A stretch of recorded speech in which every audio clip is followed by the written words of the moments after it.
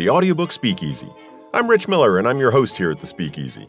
This is where you'll meet narrators, coaches, engineers, and other audiobook professionals, as well as some listeners who will be sharing what they look for in a good audiobook.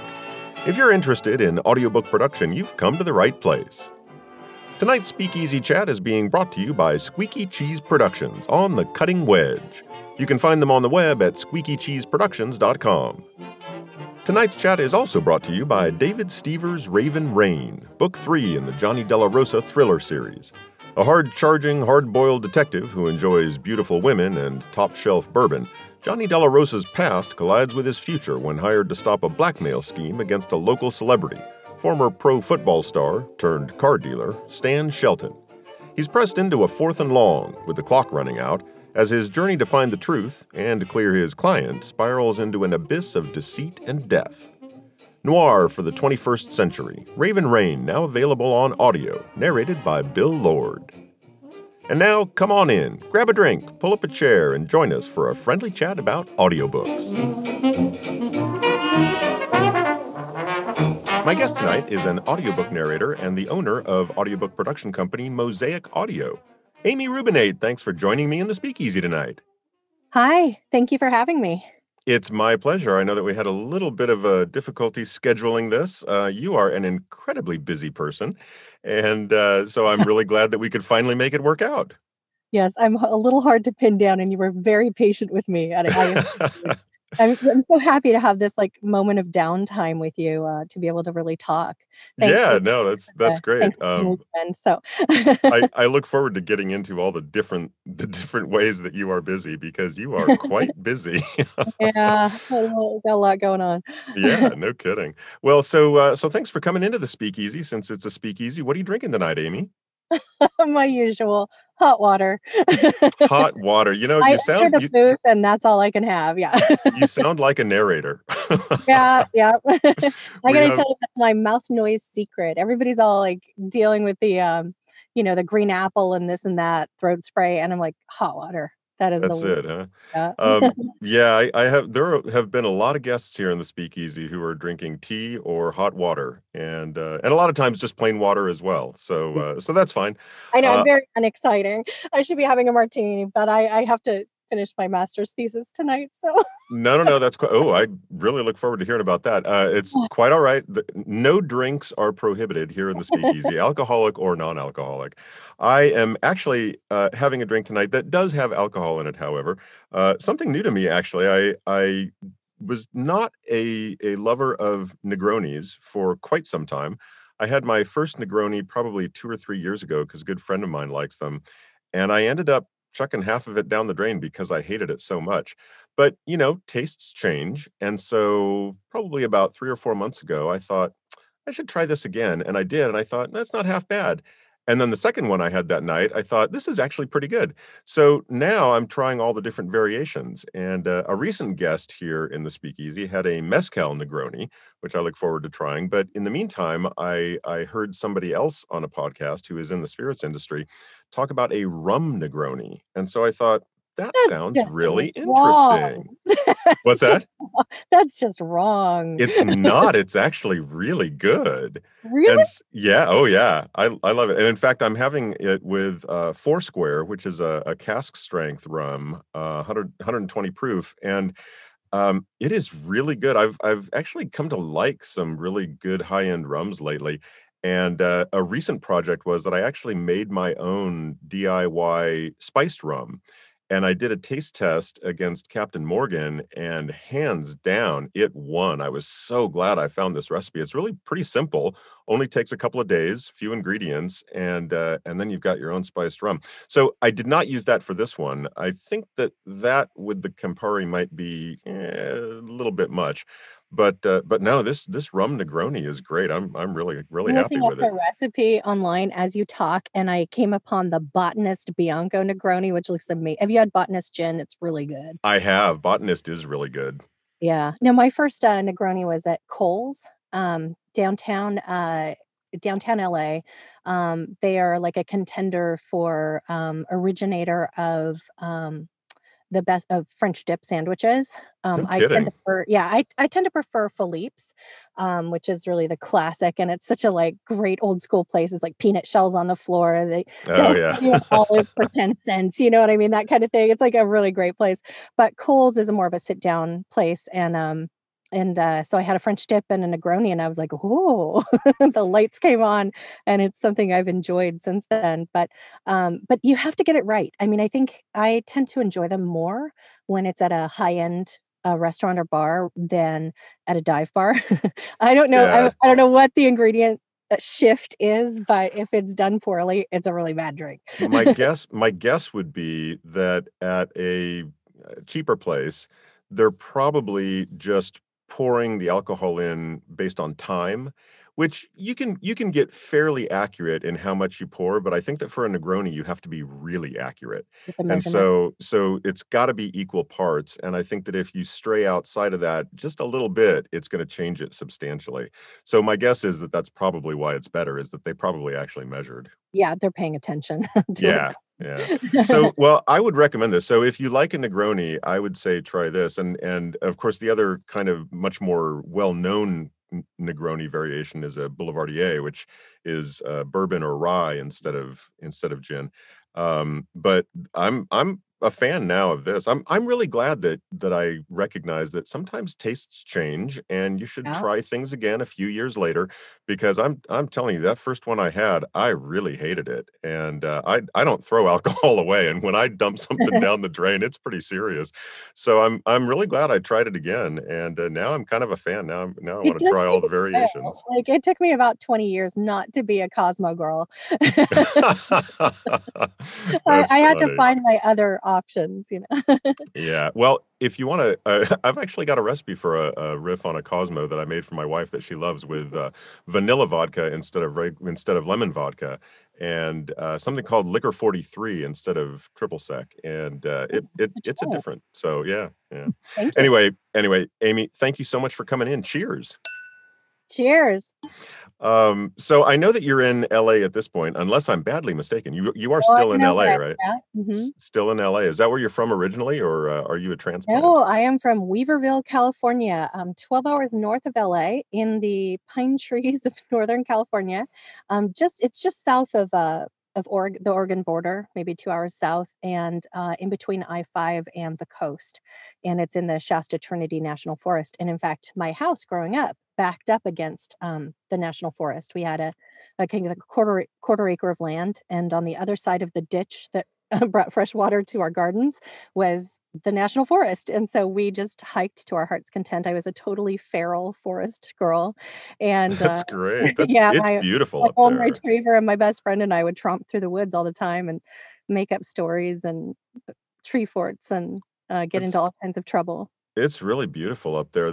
I haven't actually been to Trinity, but, I have been up to, what's Shasta, I guess. Yeah, that's beautiful too. Yeah, Yeah, Mount those, Shasta. national Uh, forest link, yeah, they just blur right into each other. yeah, and I've been to Mendocino, and, Yeah, it's mhm. it's just it's beautiful up there. So that's really cool, and then you ended up from there, you went to the So, big yeah, city from where there, there. I went all over the place. I took me a few years to graduate from college because I just kind of didn't know which way to turn. I knew I wanted to be a performer, but I didn't quite know where to go. I ended up, in St. Louis for a year, then I went to junior college in Santa Rosa, and then I, went to San Francisco State, and while I was there, I was getting a speech communication degree with an emphasis in oral interpretation of literature.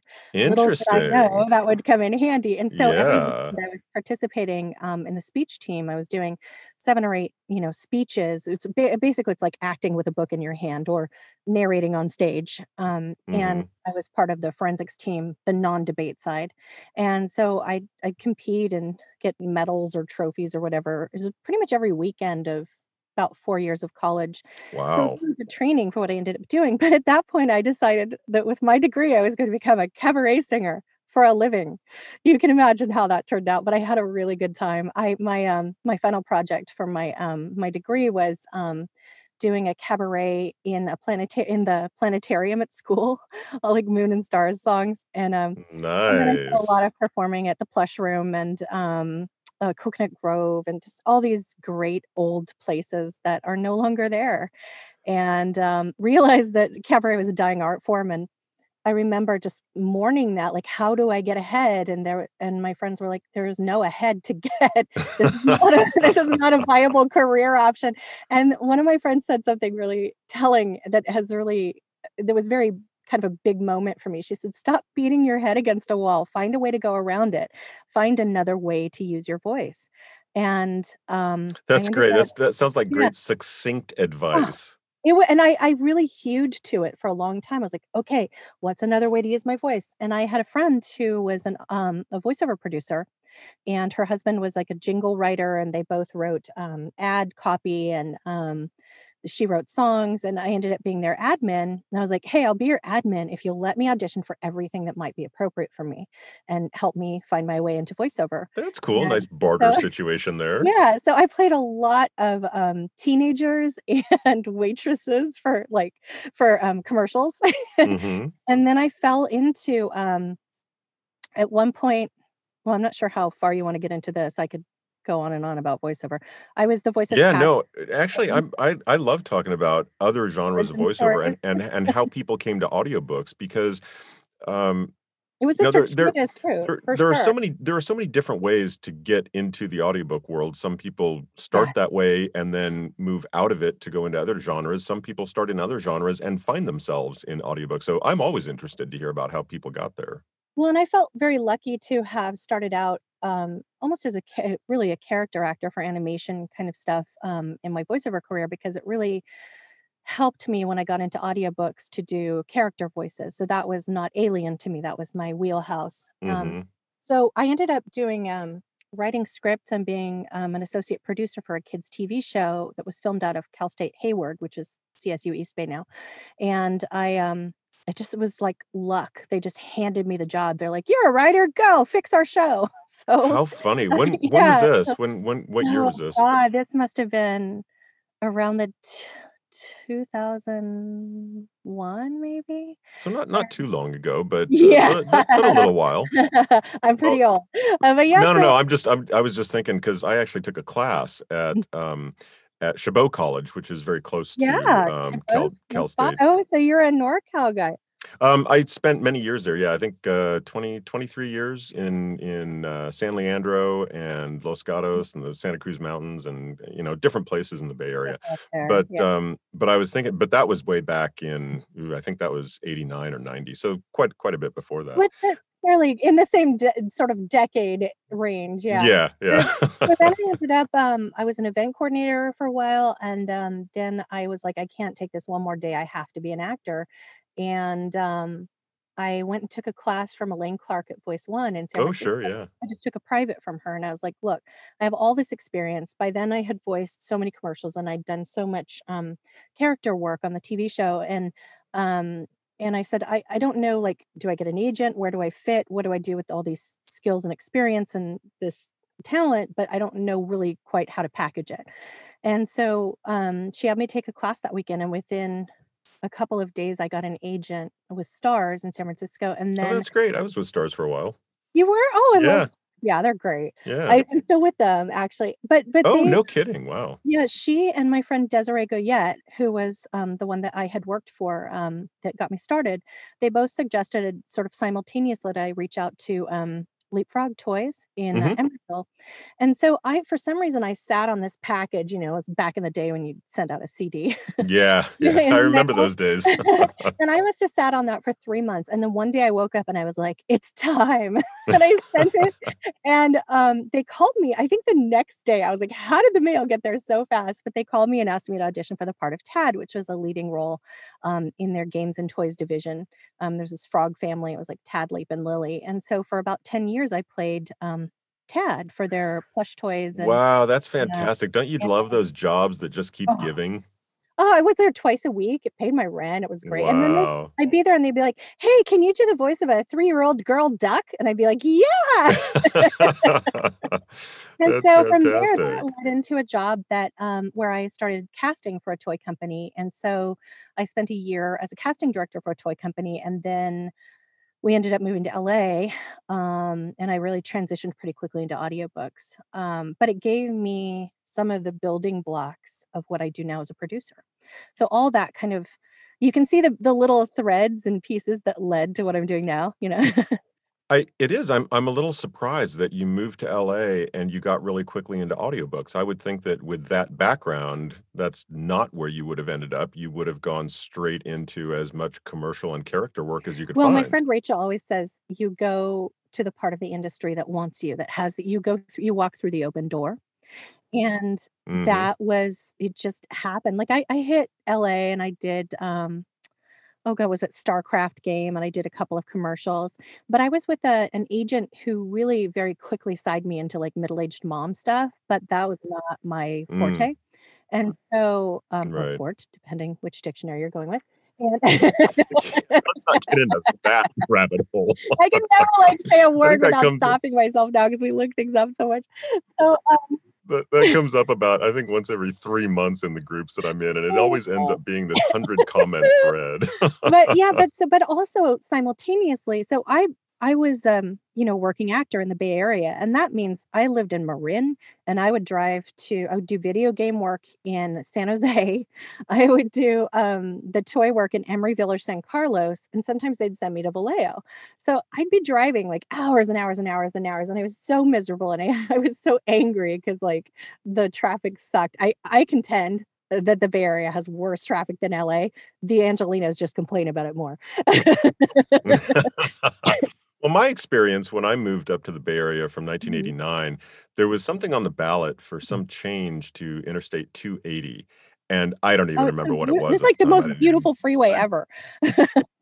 It is. There was some change that was proposed right where it meets up in the city with 101 or 80 or I Okay. don't even remember. Anyway, there was something on Yeah. the ballot, and there were these, just angry factions on both sides, and one of the sides was basically their argument was, "We don't want our traffic to be like LA." You're Well, like, "It already is, having lived man." in yeah, having lived in the Bay Area for 23 years, I can absolutely say that by the time I left, the traffic in the Bay Area was absolutely as bad as the traffic was in LA when I left LA. I don't know how they compare now. I will say that when I've flown into Ontario, sometimes it's stop and go all the way in where I wanna go, and so I Think do it know that depends it's where you bad in live. LA. Like, I'm in, like, the Sherman Oaks, Van Nuys area, and so there's a lot of escape routes to wherever I wanna go. I think Oh, I've right, heard yeah. tell from some of my friends that, like, just getting through Hollywood, getting 10 blocks in Hollywood can take them an hour in rush hour. So, I think Mhm. it's sort of lucky where I ended up. But that Yeah. time on the road really informed me about audiobooks because I probably listened to seriously, and I'm not even kidding about this, I counted once, like 1,000 audiobooks before I even entered the business, and one day I was Wow. like, "Why am I What not a great doing foundation. this?" Yeah, like, "Wait a minute, I have all these skills and I love it." I mean, I like all the greats that, like Grover and Scott Brick and Cassandra Campbell and, Roz Lander and Simon Vance. I mean, they, like, saved my soul. As I Mhm. did all that driving, and it was just, like, to the point where I wanted to get in the car. I mean, I remember, like, listening to Bel Canto, sitting in my car and, like, getting takeout and eating it in my car and, like, spending like, getting home and staying in my car for another hour because, that's where my CD player was, right? And, like It's so funny because that's not the first time I've heard that. People yeah, I'm getting actually so staying captivated by it. staying where they are because they wanna finish what they're listening Oh, to. yeah, one of my favorites was, I cannot remember the name of it. It was a retelling of Snow White, Hmm. by Bruce Coville's, publishing company, Full Cast Audio, and we lived in San Jose at the time, and I remember driving almost all the way up to the observatory because I I needed to stay in my car and finish the rest of the book. Wow, up at Mount Hamilton? Yeah. Wow, that's a road that you gotta pay attention to too. I'd be a little Yeah, I scared was somebody like, paying too "I'm much just gonna attention keep to a driving, book. I'll go up," yeah. But so that led me to this. I ended up taking a Pat Fraley class and, came down to LA, and then I did the Scott Brick contest. Scott had I can't remember what it was like, he had hit 1,000 audiobooks or he'd been doing it 10 years. I think it was he was doing it 10 years, and he did this thing called Share the Experience, and he totally changed my life. He invited however many wanted to contribute, um, uh, any new narrators to submit an audition. And then you had a bunch of, publishers and producers and stuff decide the winner. And so then the winner got a contract at Penguin Random House, I think it was. And I, Wow, that's fantastic. And so yeah, this was before you had actually started narrating? yeah. And I mean, I'd done some like ebooks for a platform for Leapfrog, but not audiobooks. And so Hmm. that was actually one of the stipulations. You couldn't have an audiobook on the market. And so I tied for third with Elizabeth Wiley, and it really launched my career. And one of the things that I did though that I think is really helpful for new people is that there were, I think it's like 435 people ended up auditioning. It took a lot longer for them to process the whole thing because they were expecting, 50, 100 people, and it was like crazy. So I think that the strategy that I used was actually quite helpful. And it's something that I still encourage people to do when they're getting into audiobooks, is to brand themselves. Like my whole thing is I say is like, tell people how to cast you. And then when you're in, expand their perception of you as a voice. And, Hmm. and as actors, we're so tempted to be like, I want to do everything, and it's like, you see all the time, like, the America's Sweetheart actress who's so good at chick lit, or no, sorry, chick flicks and stuff, and Hmm. beloved, trying to do more serious, like, period pieces, and it falls flat, right? Hmm. I believe that for everyone, there's a sweet spot, that we are all generalists and can do many things, but there's that sweet spot where you walk into the booth, or you walk onto the stage, or you walk onto a movie set, and you're like, "Oh, I know this. I'm home. Okay, let me do this thing that I sparkle at," Yeah. For my money as a casting director, I wanna know the thing you sparkle at, and then I can learn a couple more things about you, or I can take a chance on you and say, "Oh, no, you could be the villain so easily." But I also wanna hire you for that sweet spot. I wanna hire you for the best thing that you do in the world. And so at that time, it was children's voices, and so I thought, "I'm gonna get lost in a sea of middle-aged women doing romance." And so what do I do that nobody else does? What do I do that few people are doing well, that where I shine? And so I did, it was like a middle grade book, where it's like, "And then I went to his house," and, that kind Hmm. of thing. Yeah. And, "Oh my god," that kind of thing. And it stood out. So, it was a real turning point, but it also was something that sort of locked in my theory of how to position yourself in the industry and market and brand yourself.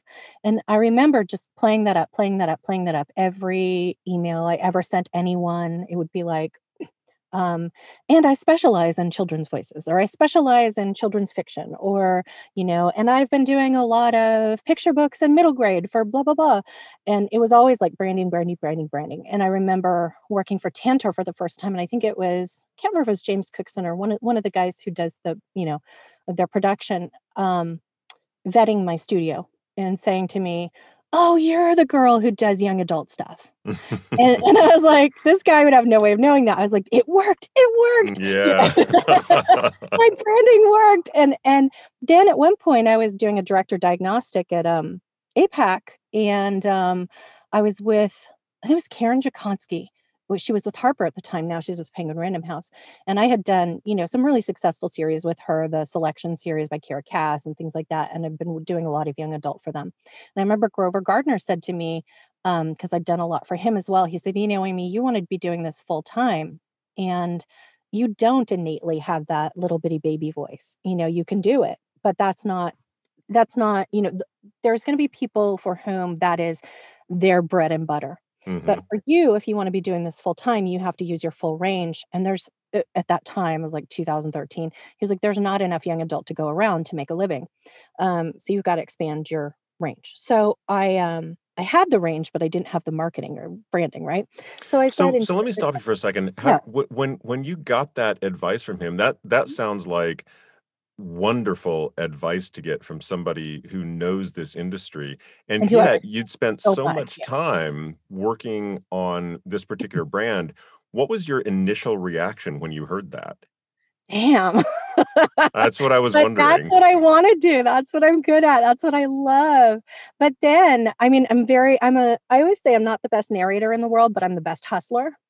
And so it took me about 10 seconds before I was like, all right, I'm gonna master this. And, like, Now so, that I've got this great advice from somebody who yeah, knows what they're talking about, okay, I'll get over the exactly. And damn and move forward. yeah, I've always had so much respect for him, and I had done a director diagnostic with him that really kind of turned the lights on for me, and he had given me my first 2, I think it was my first 2, earphones books and earphones award books, and he'd really kind of helped foster my career, and so it, I was like, "Okay," and so then I had director diagnostic pretty shortly thereafter, I think, and this must have happened, the advice must have been given at, like, a mixer or something.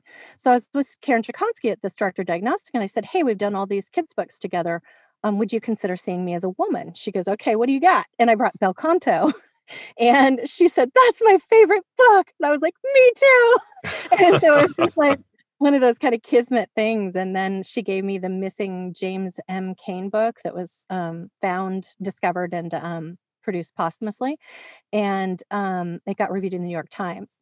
So all of these things Wow. led to, they just sort of launched me, right? And oh, Scott also followed up. He really made good on it. I only came in, I tied for third in his contest, and I he has never said this, but I believe to this day that he probably put in a good word for me with Dan Musselman and was like, "Come on, hook her up." and so Yeah. and so he gave me my first job, and then shortly thereafter, well, there were a bunch of moments of kismet.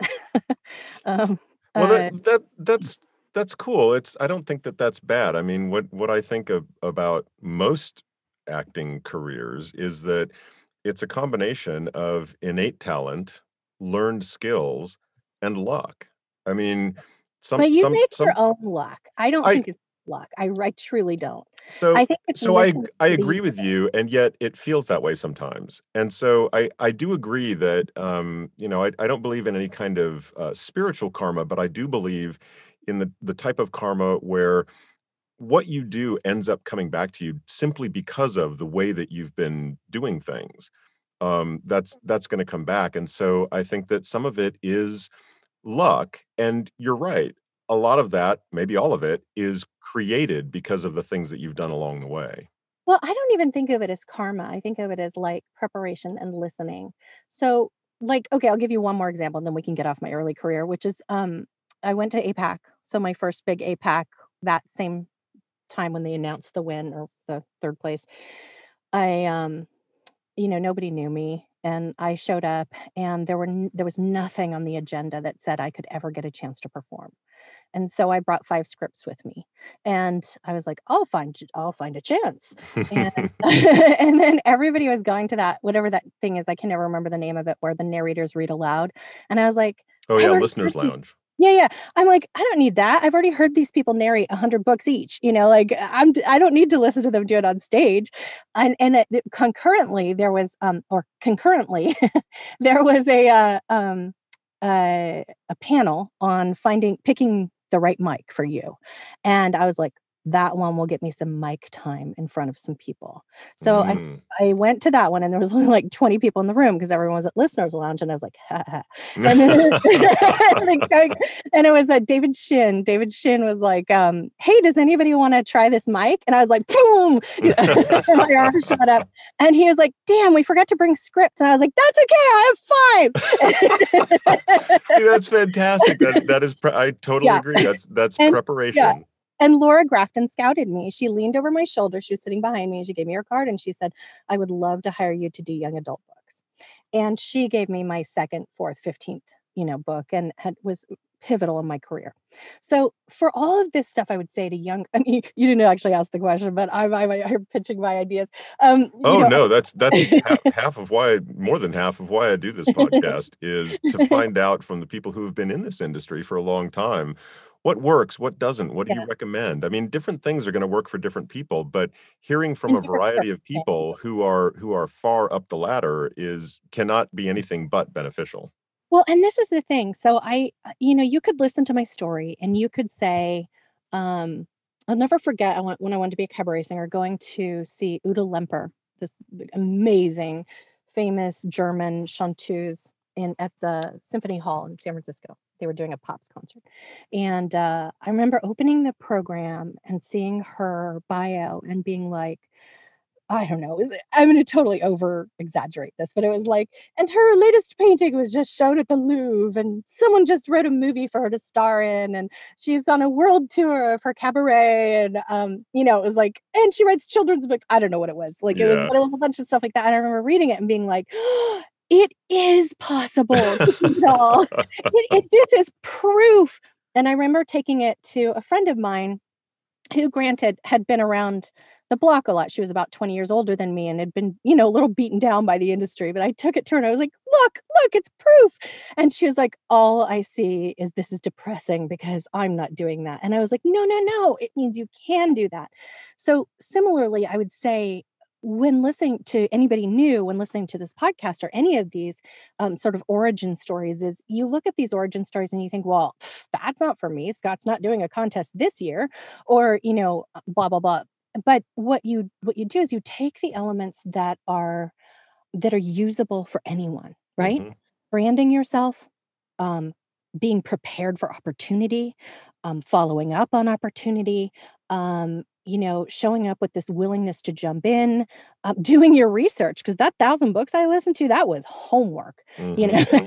And so all of those things are things that anybody can use, and then their origin story will be totally different than mine, but the strategies are the same. And then Hmm. the final thing I would say is, there's something in the religion I grew up in, it's like, listening to God or listening to that still small voice.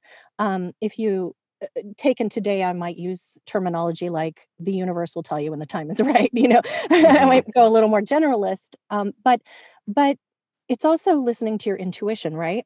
So when I sent that CD out to Leapfrog, why did I wait 3 months? And then why did I send it on the very day they were looking to cast this new role? Nobody knows. But I listened to this almost like impulse in my body that was like, go, go, go, and there were a number of moments in my life that have been like that where I'm just like listening and I don't know, you know, it could be God, it could be energy, it could just be my own personal intuition that is connected to nothing. Nobody knows, right? Hmm. But one of the things I would suggest is listen to whatever that still small voice translates for you as, like, heed its urging. Hmm. And that thing has been probably the most pivotal thing that I've done in any endeavor. That's good to hear. I think that that's different for everybody, and I can say for myself that if I just quiet down, it's very easy to look at a situation and say, I don't know what to do. I don't know what to do. Do I do this? Do I do that? I don't know what to do. But if you just stop and you just relax, and I know that that's really hard to do sometimes, but if you just stop and relax and think critically, think, slowly, sometimes it works for me. And so I think it's different for everybody, but that's kind of what I hear when I hear you saying that. For me, that's what works for me. Yeah, and for me, it's almost divorcing myself from critical thinking and listening to the impulses of my heart and my soul Mhm. and my I body. I could totally see how that depending on your personality and your background and everything, I can totally see how that would work for some people. For me, it's not that, That'd but be like I critical. said, different for everybody. But if you Yeah. just slow down and relax and trust yourself a little, and if it means trusting outside of yourself too, that's fine. But that's great. It's so good to hear that that all those things happen. And I think that you're right. I think a lot of it is preparation.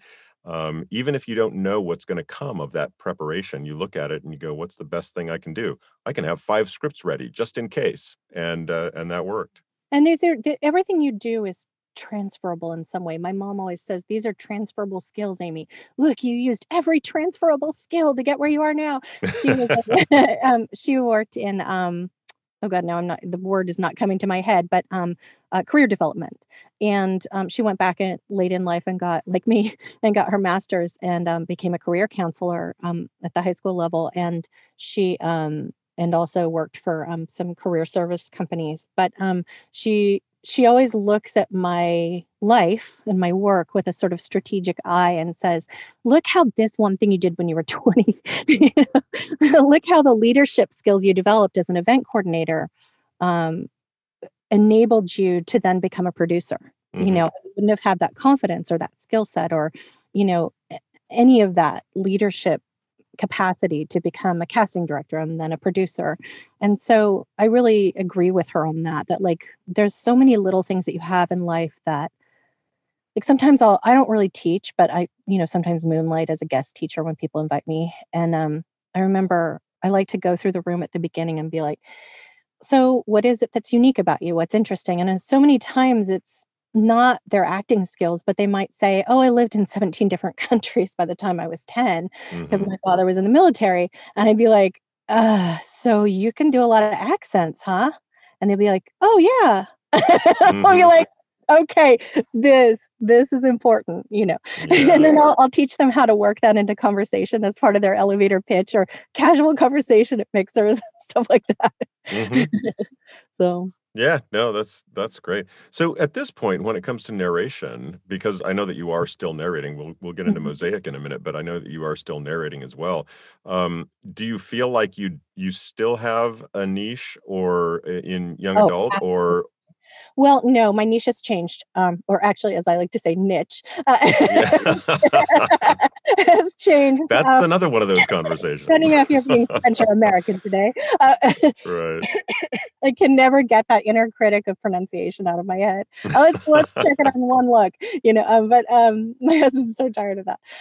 No, for narration, my niche changed. I gained a lot of weight. I gained like I call it the audiobook 80. So and that's being generous. But I was always tiny and athletic, and then I sat for like 9 to 12 hours a day. I was one of the early adopters of high volumes of work. You Mm, see it now all the time, people doing 60, 80, 100 books a year. Back then, mhm, I was, like, kind of out there alone doing 60, and I'm not the most organized person in the world, and it's very hard to keep me in my seat. So, mhm, I it would take me 9 to 12 hours to do a 3-hour book on if I was self-engineering, right? mhm, So, I mean, in the studio, I could pound, but, at home, I could do my 3 hours a day or sometimes 4, but it would take me forever. So I gained a lot of weight.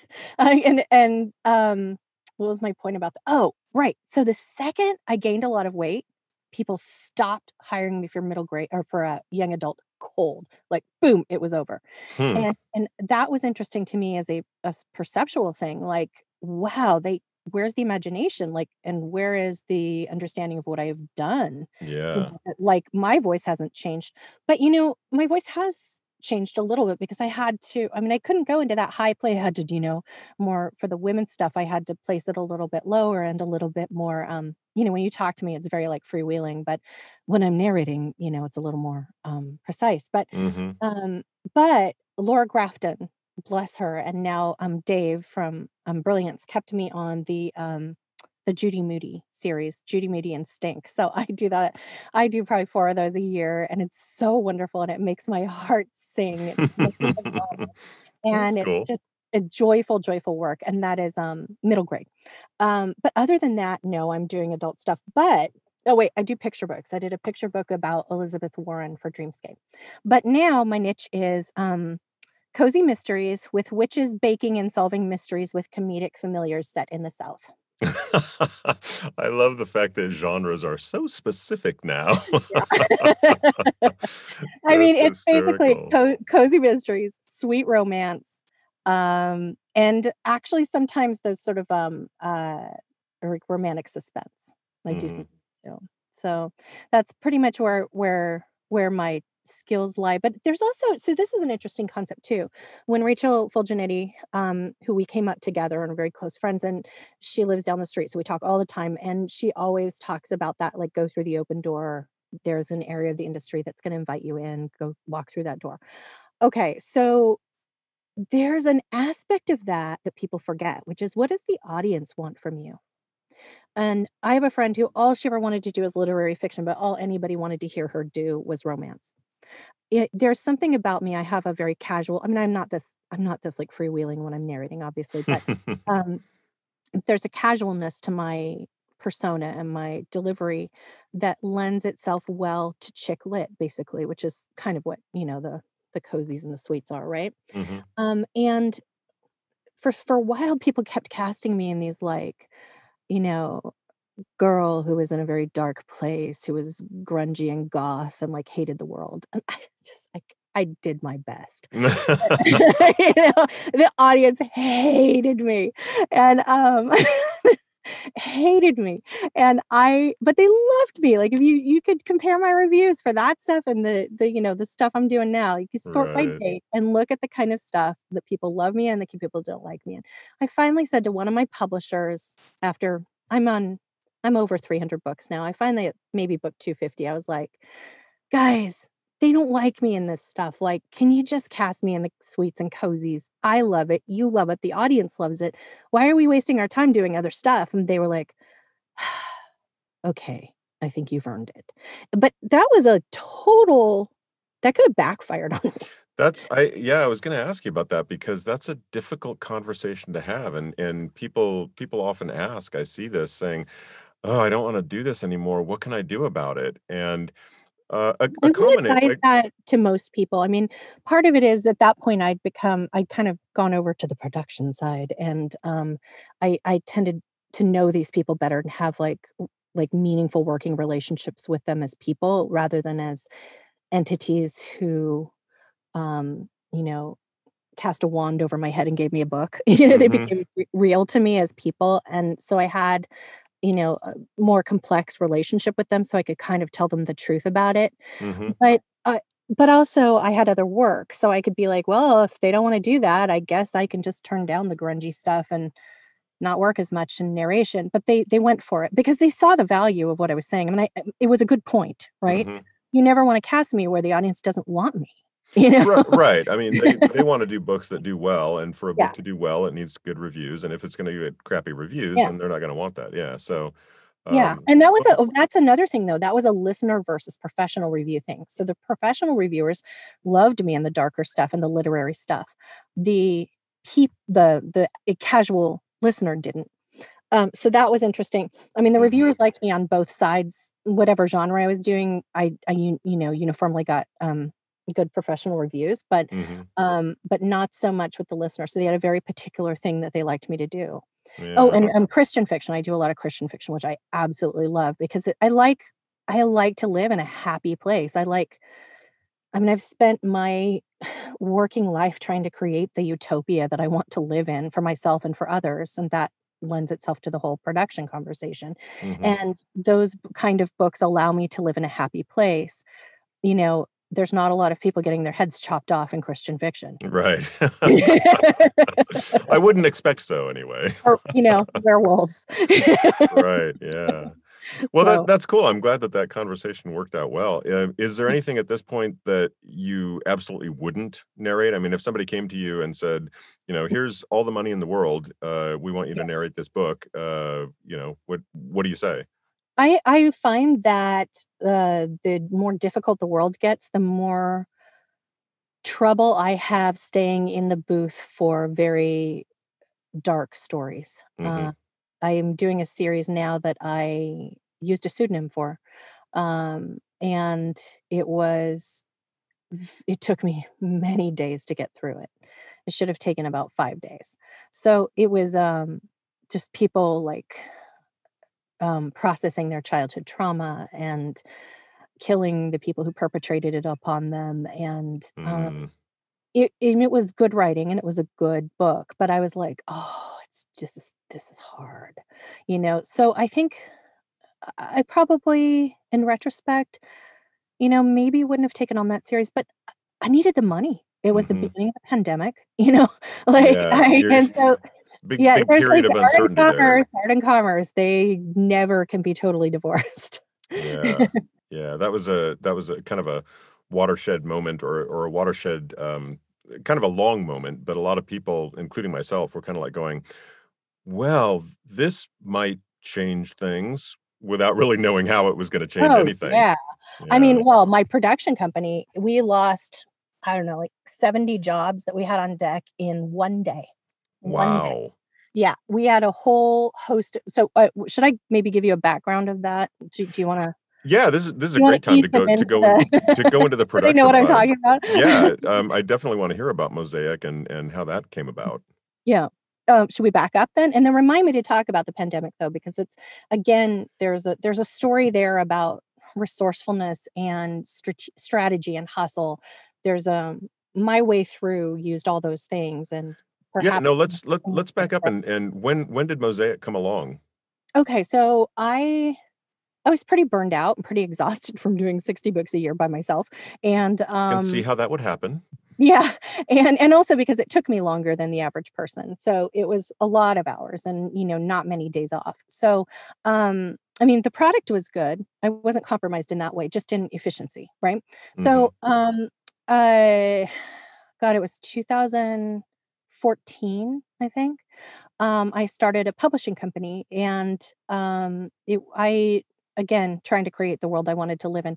I was being offered a ton of horror and a ton of I don't know, just like teenage dystopian, but like not the triumphant kind, the really, really, really grungy kind. And Mhm. I was like, like teenagers ripping each other from limb to limb with their teeth, and like I'm like, this is for 12-year-olds. And it got to the point my husband actually had started engineering me at that point, and he actually walked out of a session, was like, "You have to stop taking these books." And my sister had helped. Wow. Yeah, there was some foreign language stuff, and she speaks German and, some French, and so she was helping prep the book, and she was like, "I I will never take one of these jobs again." Now this is for 12-year-olds, right? Wow. So I would and I was like, "I can't take this anymore." And it was on the cusp of, on the heels, I think, of, 50 Shades of Grey. I was being offered so I'd been offered largely literary fiction or worthy commercial fiction, and suddenly I was being offered crap all the time, and it wasn't that my career had changed. I'd gotten more awards and more reviews, and my profile was very high at that point and as a narrator, and, but the industry had changed, and the workload had changed, and there were more people in the industry, and there were more there was, more people vying for those same jobs, and there was a ton of other stuff, and my, my focus had always been on volume. So I was like, I'll take it, I'll take it. But at first I had sort of put off some of these books and then I was like, okay, I'll take it, I'll take it. And then I was like, ooh, that was a strategic error. I should have continued turning that stuff down. And sure, I would have been a little hungry for a while, but I could have kept just doing the books that were great. Mhm. I don't know how that would have played out, but at that time, my husband had gotten laid off and we needed the money. So I made him my Yeah. engineer. He used to work for ABC, so he knew all that stuff. And, I made him my engineer and we just like pounded jobs. And so I look back and I think that was a big turning point in my narration career where things kind of shifted in a way that wasn't pleasant for me. So I was like just desperately wanting to, and there was a lot of stuff that weren't a lot of choices in the industry that were not positive for the narrator. And so I kind of went mission based and I was like, I'm going to start a publishing company and it's going to be positive books, not Christian books, but like, if a book is very difficult, it will still have a redemptive ending or, Mhm. if I, and my whole thought was if I give the narrator a great week of narration, the audience is going to have a great week of listening. Mhm. Like if this is something where a narrator goes, "Oh, thank God, Amy. Oh man, I'm so happy and relieved to be able to do this book." The audience is gonna feel the same way, right? They'll feel it. The product will be great. Everybody will have a good time. It'll be good books. And so, I mean, it was a lot of commercial books, but worthy stuff, a lot of, Mhm. women's fiction and children's books. So, I did that, but it was not as it was tougher. It was a critical success. We got a lot of press, we got great reviews. It was tougher, financially. I realized that once I went over to the publishing side and became management, people started talking to me and they'd take me aside and be like, Amy, why are you buying all these books? They're great books, but you've got to buy the one book that's going to carry your whole product line for the whole, your whole catalog for the year. And I'd be like, I don't have deep enough pockets to bid on that book. And they'd be Mhm. like, well, that's how you do it. That one book is going to carry all the other books. So I've kind of kept basically so that business turned into more of a labor of love. So it's still up and running, but it's, I'm doing a couple books a year now. And, all the books are doing well. It's all great, but that became not as financially viable for me, to make a living at, because you kind of have to have some infrastructure there. If I was doing the traditional publishing model, not ACE, this is pre-ACX or pre-big ACX, where, it wasn't like I was going out and saying to authors like, "Hey, pay me to produce your book." I was buying the rights. Hmm. So that became like it's been great, and I'm very proud of the work that we do, but it became more of a sideline for me. So I was I became an engineer and director over here at Mosaic in the booth that I am currently sitting in. And Zach Harries had started Mosaic as a production house, and he had previously been with Blackstone. And when Blackstone got rid of their LA studios, he said, "Oh, hey, I can keep this going." And they said, "Okay." And he built a booth from by hand in his K Town apartment, third floor, Wow. and was like producing and engineering and directing out of there. Then he moved to Van Nuys, and in the back house of the house I now then moved into, had built two studios, and was running two booths simultaneously from there. And I remember I was directing Aaron Bennett, and who has become a dear friend. And he said, "I'm selling the business. I'm moving to San Francisco. I'm going to become a computer programmer." I was like, Wow, Aaron, no kidding. yeah, and he was an uber genius. Like, he came with all kinds of efficiencies that I still use today. He taught himself computer programming in, like, 12 weeks, and then, yeah, had a huge career, and, he's doing well. That's But awesome. yeah, he was a real innovator, which was great for me when I bought the business. But I remember saying to Aaron, like, "I wanna do it. I think I can do it. I'm a producer now, I can do it, and I have all the skills. I wanna do it." And she was like, "How do we make it happen?" So, like, I went out and got coffee, and by the time I got back, I had come up with a way to do it, and I pitched it to him, and he was like, "Great, it's yours." Now, for the past, like, 6 months, I had been his director for all of his author and celebrity jobs, and he'd have huge celebrities here. It wasn't even a commercial studio at that point, in a big building. It was, like, behind his house, and he'd have, like, Stacy Keach and, all these people back here. I remember Wow, that's great. That's Yeah, I great remember that sitting he at could. lunch by the pool with, like, the mom from Happy Days? Yeah. Oh, sure, yeah. No, I not I Happy Days, shoot. No, I directed her later, hang on. It was, Florence no, who was the one who was in Carousel? Her name is escaping Shirley, Yes! Shirley Jones. Jones, yeah, yeah, thank you. Yeah, I remember sitting by the pool between sessions, like, I was in one booth and Shirley Jones was in the other, and That's we were fan like that's yeah. fantastic. So this guy has a business where he gets to interact with all these people, and he loves what he's doing, and then he's saying, "I can't do it anymore," and then he goes on to have another, very successful career, and then you get to step in and do that kinda stuff instead. Yeah, he's really brilliant. I mean, but I remember he left because it was so hard and, so thankless, and he was like, "I'm making okay money, but the time that it takes to make that money, it's not worth it to me." And I was like he's like, "You're gonna work harder than you've ever worked in your life." And I was like, "I'm already working harder than I've ever worked in my life." Yeah. And so he was not wrong. It is the hardest I've ever worked in my life. Like, I've worked 18 to 20-hour days for 3 years. Wow. Yeah, and I mean, like, talk about the audiobook 80, it became the audiobook 100. I didn't leave that couch, and that is what it took to make this business a success, and we went from 2 little booths in the back house to that those aren't even really in they're not I mean, I record in them now, but they're not in activity anymore. We ended up with 8, commercial studios around LA in the valley, and, like, really nice, plush, tricked out, high-end studios, and, uh, we went from I think it was, like, the height right before the pandemic, it was, like I think I had 165 jobs I did the 1st year, and 6 was, like, 630 last year. So, yeah, Fantastic. So that's grown a yeah, lot, and then we the really did. pandemic.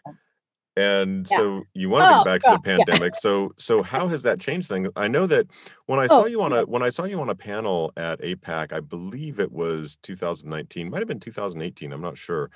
I think it's Um, you were 18. you were talking about the fact that all of the recording for Mosaic at that point was done in studio. Yeah. I believe that you were not hiring anybody for remote recording. So tell me about how that may have changed, as well as other things may have changed since March of this year. Well, just to back up just a couple of steps from that, that model was based on my utopian ideals, right? Hmm. So, one of the things that I wanted to do is I knew where people weren't being like paid correctly, and I knew where the holes in the industry were that were of disservice to the people doing the work. And so one of the things that I set out to do was to do it in a more egalitarian way. And so I was actually the first to go to the union and say, I want a contract. And then to give some concessions to the actors that I knew they needed. And so that I think it created a little bit of a shift and a model for them to follow for, and I'm super proud of that. Like, I feel like that was groundbreaking and I Yeah, no contributed. kidding. I can feel proud about that, and that created a model that they say that they follow to this day for, the indies that come to them, wanting a union contract. So that felt like a good shift, and I Yeah. wanted to pay my guys well, and I wanted to treat them well, and I wanted us to all work with this idea of, if we care about these books as much or even sometimes more than the publishers do, uh, we're gonna make great art. Everybody's gonna have a good time, a good experience, and so that has been the ideal to which we have always striven striven, and so striven. And so, but to do that, right? To do that, in my opinion, we had to control every aspect of production. We couldn't leave it to chance. In the beginning, there was, I inherited a little bit, some different stuff, and I quickly killed that. So I was like, I'd get a book that was recorded in someone's bedroom in New York, and you'd have city buses going through. Nobody Yeah, can't stopped. have that. Oh no, this is not happening. Yeah. So I basically was like, "We're doing it in studio, and that is what we're doing." And but I also built it up so that my engineers are all directors. So, there's varying levels of that, right? So we have people who are actual directors who've, like, worked at major publishing houses and are engineering for me. So I can hire them as a director, or I can hire them or I can use them as a director, or I can use them as an engineer who directs. So Hmm. we have different layers and options for people, but you're always getting some kind of direction and somebody who deeply cares about your book, and anyone who doesn't care that much is out. So, it's like there's no middle ground there Hmm. because it's too hard. It's too hard if every single person on your team has not captured the mission, the vision and the mission for what we're trying to accomplish. Hmm. But people sparked to that. People understood what we were doing and they liked our work, and the reputation grew, and our work within each company grew. And so that's kind of what we were building and what we were doing. And that's sort of the why of it and then the methodology of it, right? So then the pandemic hits and it was like all this work got canceled immediately. Like, I mean, I'm not even kidding, like that day. And within like 3 days, every single narrator who had been a mainstay of our studio, we had, I don't know, it was a very small crew. It was like 30, 35 narrators who were here like every day, you know? And then we had, that was like kind of the core, right? And then we did a lot of author and celebrity stuff. So it was this like almost like 3 levels or 3 lines of work that we were doing, right? The everyday narrator, the author, the celebrity with, a dedicated director and all that stuff. Hmm.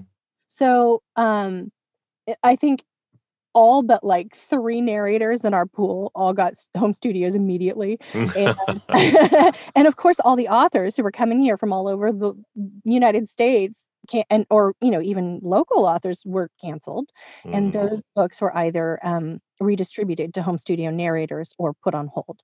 Now, we got some of those jobs back after the pandemic, but it was a sort of startling. But back then, I had tremendous, I mean, like, extremely, extremely high overhead because one of my goals was to put everybody in nice studios, right? Hmm. So and to have really fancy studios for the VIPs. So and you can't have Kristen Stewart in here in your backyard, Well, it turns out that you can, but I didn't think you should. Right. So so I had to continue that overhead through the pandemic, and so God bless 'em, my narrator my publishers hooked me up. I'd be like, "Look, guys, I have to narrate like a maniac to keep the lights on." And they'd be like, "Okay." So they really came through for me, and I laid off the team, but I kept 2 guys, and we built up, a remote record program that I believe is unparalleled. I mean, we're doing stuff that nobody else is doing. We're using existing models, and then, like, I hired a programmer to, surprise, guess which one? To come up with some solutions for us, and we also, I mean, my main guy, my production manager, Paul Rutan, he spent, like, every minute, like, a full-time job between, like, then and now, working on building up this program and supporting us, and, um, we have a fleet of remote record rigs, and we have a fleet now of, travel studios that we drive across town to celebrities and leave on their doorsteps, and, Wow. yeah. Mhm.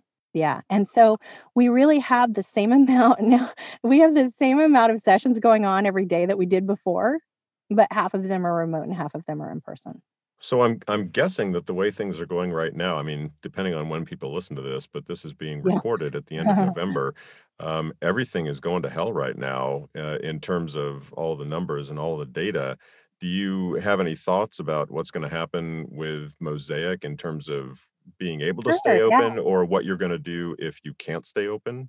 Well, I do, and one of the things that we have now is the luxury of time and foresight that we didn't have in the spring, and, uh, that enabled me. I mean, what we've been doing is, yeah, we've been building out. I mean, I'm not kidding you, like, when I say that every week we're reassessing and improving something in our record program. It is so complex, and it is so hard to get right, and there's so many moving parts, and there's, just a lot of random stuff there, and so we're constantly improving it and working on that. So that has never stopped, but what we did is in the last month, we've ramped it up into high gear, and in terms of, like, adding to our fleet and, uh creating greater functionality, getting the word out about why we're doing this. One of the things that's been tough is those people who stayed open didn't spend that time building out their remote record programs, but they're saying that they have a great remote record program. So part of it for me has been, how do I market this? Hmm. How do I convey that what we're doing is different and better and working? If somebody's had, say, a bad experience with a remote record, how do I explain to them that that's not what's happening here? Hmm. You know? And so, part of that is just outreach and experience. They give us one shot, we nail it, they understand what's happening. They have a satisfied celebrity, they know things are working, that. Hmm. So right now we're still open because even though the city is closed, if you read in, like, Deadline magazine, I believe it is, it's kind of hard to find this information. I had to dig. I was like, what's happening in the entertainment industry? What's going on? There's an article about how, the entertainment industry is still open. They have an exemption for the entertainment industry, a legitimate exemption. Before, people were using the, excuse of, uh, broadcast news as a, like, Mm. quote unquote reason to still be open and have an exemption, but this one is an actual legitimate exemption for the entertainment industry. So I called Jane Love at SAG-AFTRA and I was like, "Is this real?" She Hmm. goes, "Yep." She goes, "It's real for right now." And I was like, "Okay." So, again, outreach. I sent a note to my clients telling them what's going on and what we're doing and how we're doing it. But here's the thing, like, as a hypochondriac and as someone who has very bad asthma, like, really bad, going to the hospital and stuff, I've been pretty scared for myself with this pandemic and for my husband who has pre-existing conditions, and I'm scared for my friends No doubt. and my Yeah. community. So one of the things that we did even when we reopened is that I told people, "Look, would you be willing to try this new remote record system? I'm sure you have at least a mic for auditions. We can help you. We'll make the sound good." And so other than people with, difficult circumstances, like somebody who's on the subway route or I don't know, whatever, Hmm. lives next to a police station. I don't know. Um, Somebody who's living with their grandma and the house is noisy, whatever. Um, Right. Other than that, we've really been able to enable a large part of the community, to do this work with us. And once they're set up on our system, they're locked into our system. So that's been good. So, but I mean, if I sound pretty fierce about all of this, I am. Like, I take this stuff super seriously. Like, it's an emotional decision for me. How do I? if my goal is to bless and benefit people, how do I freaking keep them from dying? And that's the level I think we're at, is like, how do we go into battle to protect people and to keep everybody safe? And I don't know all the answers, but we're doing like 100%, 110% of what we can. Well, Um, I know so that this whole situation, for some reason, which is a little bit hard for me to understand, has become so political. But so people are going to have different opinions. I will tell you from my perspective, I am there with you 100%. I'm one of those people that is just staying away. I'm staying home. I yeah. hardly ever But leave it my it goes house. beyond opinion. It's science. Like, It is, but unfortunately, there are a lot of people who have bad opinions about science. So I fair don't wanna enough. get I don't wanna get political about it, but, Yeah, I'm right there with you. So I think that, yeah. what you've described sounds fantastic. So what about, new narrators who are interested? Are you looking for submissions? Do you normally take submissions? Is it more of a referral situation?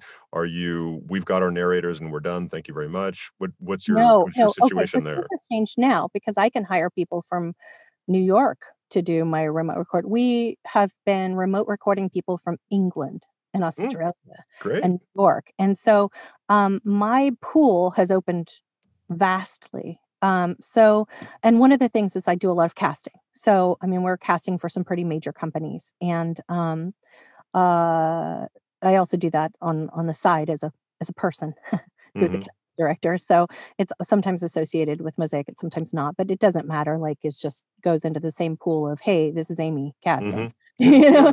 know? So actually right now I am really looking for new talent, especially diverse talent. It's really, and I'm part of the diversity initiative with the APA, to not only provide outreach, to get diverse voices into the industry, but to also empower and welcome them into the industry with tools that they would need. Like, let's say there's somebody who's been, in the film world, who's now being, there's not as much, even though they're open, there's not as much film production, right? Mhm. So, how do we help them transition into the industry? And my argument has been, right now, we need diverse voices more than they need us. So it is incumbent upon us to provide resources to help them, um, you know, grow in this industry. Mhm. So that's one of the things that we're working on. I mean, traditionally, I've hired narrators who are already, who, like, I listen to their work, who are on the map, who are tried and true. But these days, especially with a couple of my clients, we really have the ability to kind of help start people's careers too. And Sure, that is yeah. something that's new to me that I'm really excited about. It's like there's the bandwidth there, to be able to start from scratch with people, and that's exciting. And sometimes Mhm. I also have a client who sends me a lot of people who are, they'll be like, "Hey, Amy, this person's new. Can you, like, give them a good start?" And so, Mosaic will, produce their book and record their book, or just record, because we do sometimes full production, we sometimes just do, recording, and, there will be an engineer, and then I will, direct. And right now, during the pandemic, I always direct from my couch remotely, if they're in the studio, because in the studio, we have, like, one person, the engineer in one room and the actor in another room, but you add Mhm. an engineer and that compromises people's safety. So I'll do that from home. But what they'll do is they'll say, like, I need this person to get a good start. So I understand that my job is not only to get them a good book, but to use it to teach them skills that they're going to need through the rest of their career. So, if I'm teaching them one thing, I'll be like, this is something you're always going to want to do at the end of the chapter. Button it, this kind of thing, bring it home. Or, you can do the chapter heading in a more declamatory manner. That's always fine. And then you drop into your narration voice, the little stuff like that. Oh, Mhm. pull back, oh, what's your background? Okay, yeah, oh, you usually do video games. You have great character voices. Pull it back 50%. You're too far afield. Use that same placement, the same Mhm. energy, pull it back. So there's a lot of stuff like that that goes on in my directing. And I also use that, when appropriate and where appropriate, for authors and celebrities as well, because it's a very My my husband says, "You should tell people your specialty is bringing amateur talent along," and I'm like, "Nobody wants to be thought of as an amateur," but really it is. It is a specialty of mine is, like, how do you get from, sitting in your chair for the first time in front of a mic? You have to be able to do and especially with the authors and celebrities, the weight is very high for them. I had a celebrity in here who was like, "They're having me do this book, and I really have to make it good because the book I really wanna do, they're not gonna publish unless this one's a big hit." Ah, So, I have to get them to professional, high-level, award-winning professional narrator level within about a chapter. quickly, yeah. Yeah, so it's a really fun process, and it's something I absolutely love and something I think, even if I go into more CEO mode and delegate more, which is something that's, we'll see. I love being on the front lines of my business, but, as it grows, it's harder and I need to delegate more, but that's something that I'm never really gonna give up because it's so rewarding to see the lights come on for people and to watch these people. The stakes are high, man, like you're a celebrity or you're a guy with an HGVT show TV show and you're like, famous for building things, but suddenly you have to do an audiobook. You're used if you're famous and successful at whatever it is you're writing about, you're used to being at the top of your game and you delegate everything else. So you're not good at math, you hire an accountant. You're not good at Right. cleaning your house, you hire someone to do it. You're this, whatever it is, they're used to being lauded and on stage and high, high, high level. They suddenly come into an audiobook studio and they suck. They're Yeah. not always, of course, but you get people with innate talent. But they come to the audiobook studio and there's a moment of panic where they're like, "Oh shit, I'm not the best at this. Yeah, I it's just just a totally assumed." different format. Yeah, and Yeah. so I always give them, like, a speech in the beginning. It's like, "Okay, here's what you need to expect. You're going to make mistakes. That is part of the process. Mhm. We expect it. Don't beat yourself up. Just know," that kind of thing. Yeah. No, that's great. Well, so where can people get a hold of you or submit or, how do you like to have people contact you? Oh, okay. They can go to my website, which is, mosaicaudio.com, and, there's like, a submission portal there. They're not gonna get to me directly, they're gonna get to one of my producers, and I probably will not reply, but we will keep you on hand for when we need you, and then I go digging in the emails. I'm like, "Okay, this guy said he was good at French." I search French, This guy grew up in Trinidad. Oh, awesome, that kind of thing. So, Yeah. um, we don't have a database because mostly when I cast from my own frame of reference and out of my head. It's a creative pursuit for me. Mhm. But, it's good for you to tell me everything about yourself, all the little boxes that you check, all the little niches that make you hireable. "Oh, you spent 3 summers in France. I need to know you have that French accent," that kind of thing. Mhm. Farsi was spoken in your home growing up, and that was your first language. Definitely need to know that. Oh, yeah, So, big deal, yeah. yeah, so there's a lot, so anyway, they can reach me through that portal. Alright. Cool. Yeah. Well, everything that you've said has been really good advice. If there was one piece of advice that you could give to aspiring narrators out there, what would it be? Can I give 3? Oh, I can't wait. You can absolutely give Okay. 3. I just didn't wanna take too much of You your just time. stumped me. I can't believe it's very hard to leave me speechless, as you've seen. Know that you're going into this as a professional. Men, treat your female counterparts with respect. There's a problem in the industry on that point. Um, Treat them as you would like to be treated.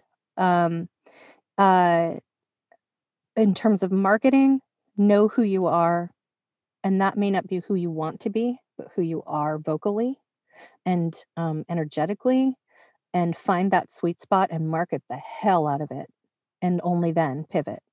Sounds good. I think that was I like 4 pieces, but No, no, no, I think that's all great advice. I know that there is, a bit of a problem in the industry. I will say that I love this industry, and I think that everybody who I've talked to is very helpful and, supportive, but I know that there are various problems in this industry just like there are in many others when it comes to, gender, background, all kinds of other things. And I'm happy that I think that this industry is moving forward on a lot of those issues, but I think it still has a ways to go. Yeah, and being aware too that the producers are paying attention. Um, they're paying attention, they know what's going on. Producers like myself are in multiple forums that maybe we shouldn't be in, but we're because we because we wear many hats, we are in different, like, online forums. Hmm. We talk to each other personally, and we know we know who's getting it right and who's easy to work with and who's helpful and who's not a jerk, and we know who is. Yeah. And, you can be the biggest star in the world or the biggest, most popular guy girl in the world, but if you're not if you're not coming into it with good intentions, at some point, your workload's gonna collapse, and so I really I boy, I do not wanna end on this note, but I do think but I do think it's important to come in here going, "How can I serve? How can I be, at bare minimum, a participant in the process?" You Hmm. know? And kinda go from there. I've got a guy, Tim Campbell, I hire him a lot, and he, he'll be like, "Oh, hey, Amy, I got a new date. It's early, like, something changed. Do you want me to do your book early?" I'll be like, "Yeah." And then I'll give him the pickups, and he'll text me, and he'll be like, "Is it okay if I take an hour?" I'd be like, "Tim, you've got 3 days." And it's funny, I think about that, like, his just, like, generosity and eagerness and caring, like, it means so much, and, I know that myself as a narrator, I often fail on that front, but watching the people who are not failing, who are succeeding dramatically, Aaron Bennett, Ronnie Butler, same thing, like, they're just right there, and so many people that are like that, and I think you wanna be that guy. I mean, you don't have to necessarily be the guy who does their pickups in 15 minutes, but Right, but right, right. there's a generosity of spirit, Mhm. Yeah, and no, I actually think that's a great note to end on. okay. I know that coming into it might not have sounded like it, but I think that that's great. Have a generosity of spirit. I think that's a great note. And, So if it you fail, pick yourself up again and do it on the next job, you know? Yep, yep, we're all So, human. yeah. Well, Amy, this has been great. Thanks so much for coming in. So aside from Mosaic Audio, are you on, social media? You want people to connect there or, send you an email or, anything else? Yeah, no, I prefer not to get pitched on social media just because I find Facebook, direct messages just complicated and hard to, like, track. Email's the best way if you're gonna pitch me. I mean, people are welcome to friend me, but if I don't have, like, a sort of attachment, I've been kind of, pulling back a little bit on that of, Mhm, friending people. I'm like, "Oh, I know that guy." Then I'll, friend them. I don't always, or if I happen to be just bored and curious and I look up their work or whatever, mhm, I might friend yeah. them. I mean, they're always welcome to friend me, but I think, I'm kinda pulling back a little bit at this point. But the best way is really to just give me a great pitch, on email. And, come to APAC because, Ronnie Butler and I are doing a panel on, marketing yourself, and, we're gonna cover a lot of the areas of, like, how to craft a good email, Oh, where that's great. Good to yeah. hear. So that's gonna be the, virtual APAC next year? Correct, yeah, we were gonna do it this year, but it got put off, but yeah, I mean, so we have, a very similar, kind of style and, ideas about things, and, we're really well matched in our approach to kind of, marketing and that kind of thing and, branding, and so we're gonna kind of share our secrets, Cool. Yeah, no, that sounds great. Sounds great. which are not really Alright. secrets, but, anyone can use them. Well, Amy, this has been fantastic. Thank you so much for coming Thank in, you. even though it was a little bit difficult. Oh, we never got okay, so real quickly, you went back Yeah. to school. Oh my god, yeah. Okay, so after working 18, 20-hour days for 3.5 years, I got, I ended up bringing my production manager on full-time instead of part-time, or not totally full-time, but, upping his hours and responsibilities, and for, like, a week, I had, like, kind of a sense of freedom, and I was like, "I'm gonna go study to be a children's book writer." which is Oh a my goodness. yeah, So, which is something I've always done and always wanted to do. Tavia Gilbert, mentioned that she had gotten an MFA in children's writing, and I was like, "I'm gonna do that." Or no, sorry, I lie. She got an MFA in, I think it was memoir writing, but the school also offered a children's book writing program. I ended up, going there for a semester and then switching to a different school. It just was a better, fit for me, but I ended up at Hamlin University, and, I'm in my 3rd semester with just 1 more to go. This is the hard one, and then, I think it's gonna be smooth sailing next semester, but I'm studying with this amazing teacher, Jean Lun Yang, who is, a very amazing graphic novelist, and I'm working on a, historical graphic novel, and it's just been a real joy, and, it has taken so much time, and it's so hard to focus during the pandemic, I can't even tell you, but I am stumbling through, but the nuggets of wisdom and the joy that I've taken in the, like, just that somebody is, like, asking me to read picture books for work or to read graphic novels. I mean, it's just and that was the difference between the school that I first went to and Hamlin. There was no joy there in the first school. I mean, I think there was for Tavia and her program, but my program was very, focused on the fact that it was the Harvard of children's book schools. mm. And I was like, "Where's the joy?" And, that's why I showed up. I wanted the knowledge, but I also wanted a sense of buoyancy and a sense of hope and a sense of play and reveling in the words and the work and the spirit of it, and I just found that at Hamlin, it's so it is also, I found, more academically rigorous, but simultaneously, there's a sense of freedom in the way we approach the work and the way that the teachers interact with us and talk about it. It's like a big pile of a big pile of really intellectual puppies there to, like there to, like, romp our way through some Well, really hard and wonderful and rewarding work. well, that sounds fantastic. I'm so glad that you took that on because it really sounds like you just didn't have enough on your plate. So it's a My husband's like he's like, really good "Most thing that people you go to added something. Florida for a week. You go to the UK." That's hysterical. But it just So brought so me much so work. much. So But it's just yeah, so so if fun. it's something that brought you that much joy, I'm glad that it did, Yeah.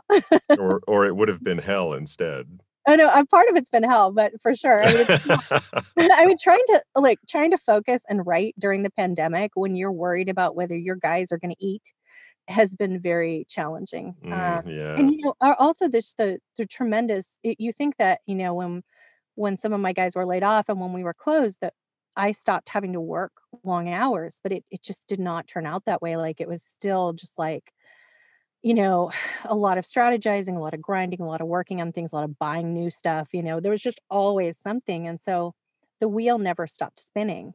But, Yeah. my brain had to spin faster to, like, accommodate all these new stresses, you know, so it's been very hard to focus in the last it was funny because the beginning of my 2nd semester there, it was like, "Oh, man, I'm doing really great." And then around June, I was, like, limping toward the finish line. So, the thing is, though, as hard as it has been, and even when I feel like I'm struggling or stumbling through with my MFA program, the work is wonderful. And so it's like, okay, maybe I'm not gonna be top of my class. I don't care. I'm getting what I need from it, and Mhm. ultimately, I think I'm gonna be a published writer, so knock wood. Yeah. Uh, No, that's so fantastic. it was a worthy endeavor. That's great. I'm so Yeah, glad to hear that. thank It you. has been fantastic speaking with you here in the speakeasy. You're welcome to come back anytime. I hope your hot water was hot enough. I I just ran out, so perfect timing. I ran out of my Negroni a while ago. So since you are a fan of a well-made Negroni, I would recommend a rum Negroni. Just make sure you have Oh, good quality I will rum. trust you. Okay, I see, that's the key. Next on my list is, the mezcal Negroni that my former guest recommended, and so, I'll try that one next, but this was quite good, I'm happy. That's great. Alright, thanks again, Amy. Thank you. Take care. Well, that's it for tonight. Many thanks to Amy Rubinate for stopping by and telling me about her path from a cabaret singer to an audiobook narrator and producer. I really appreciated her insights into the industry, and I hope you did too. Don't forget to check out the sponsor for tonight's episode, Squeaky Cheese Productions. They're on the cutting wedge. They're on the web at squeakycheeseproductions.com, and I'm very grateful for their support of the audiobook Speakeasy. And be sure to check out Bill Lord's narration of David Stever's Raven Rain, Book 3 in the Johnny Della Rosa thriller series, just released on audio a few weeks ago. As always, you can find the audiobook Speakeasy on Apple Podcasts, Stitcher, and Podbean, and all the usual apps. And you can find me at richvoiceproductions.com, where I've got some samples and links to audiobooks I've narrated, and where I'm also posting episodes of the audiobook Speakeasy. If you're enjoying our Speakeasy chats, please take a few minutes to leave a review on Apple Podcasts. And if you're not enjoying them, please find a podcast you do enjoy and leave them a review. If you think this show is educational, entertaining, or valuable simply because it gives you an excuse to sit down and enjoy a cocktail in an otherwise hectic day, I'd really appreciate it if you'd add a buck or two to the tip jar. You can make a per-episode donation by signing up at patreon.com/audiobookspeakeasy, or you can make a one-time donation by visiting paypal.me/audiobookspeakeasy. Any financial support is greatly appreciated. Shout out this week to Jennifer Wren Pickens, who came into the Speakeasy for a beer over on Patreon. Thanks for helping me keep the lights on here in the Speakeasy, Jennifer. Until we see you here in the Speakeasy again, I hope you can find some time to enjoy an audiobook. Cheers!